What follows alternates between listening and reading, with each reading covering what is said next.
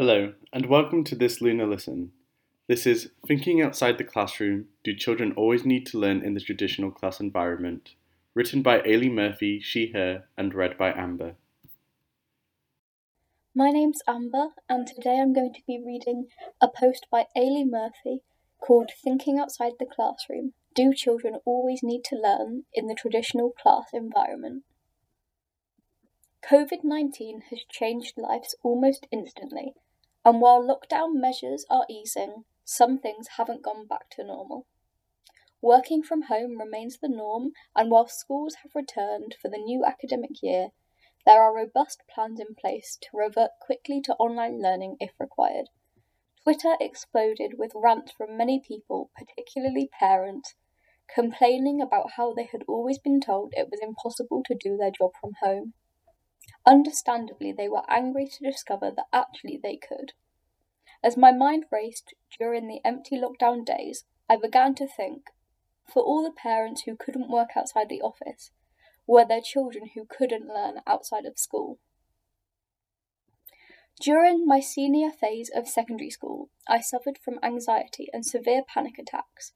The thought of being in a classroom terrified me, and an Atlantic of what ifs would flood my head.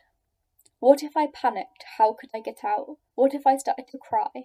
What if somebody asked me what was wrong? What if I couldn't pay attention? I began to form new doubts about my academic ability and worried about falling behind and failing all of my classes. I entered a treacherous cycle of panic revolving around school that spiraled into the other parts of my life. I was afraid to train with my netball team in case they were talking about my behaviours in school. I stopped dancing. The thought of performing paralysed me. I became afraid of my anxiety attacking me in public, so I stopped seeing my friends. Instead, I stayed in my bedroom, learning and relearning any and all information from my classes and working on my assignments.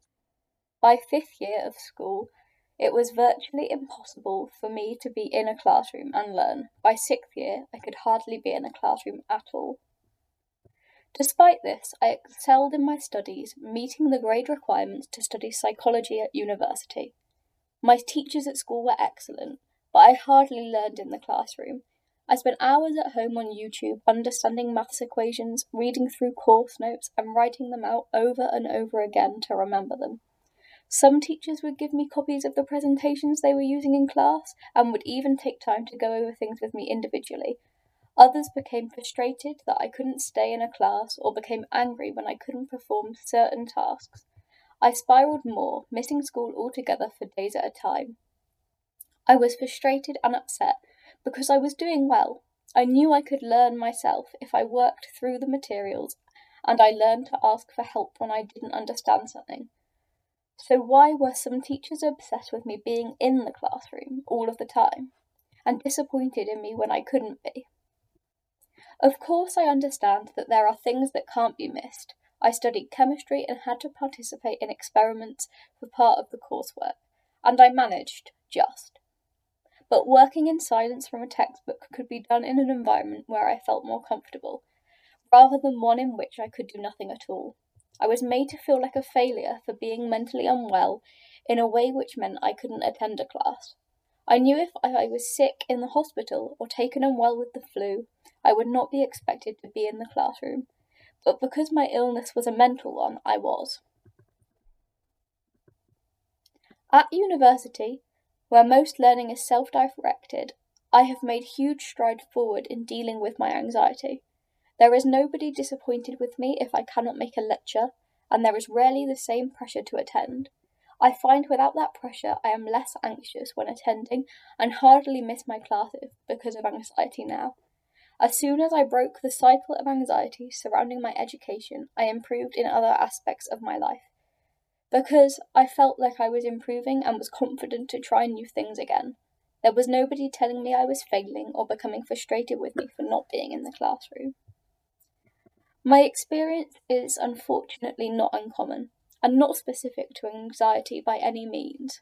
When I reached out, many secondary pupils from the Western Hemisphere got in touch, explaining how their mental condition had not been managed well by their school.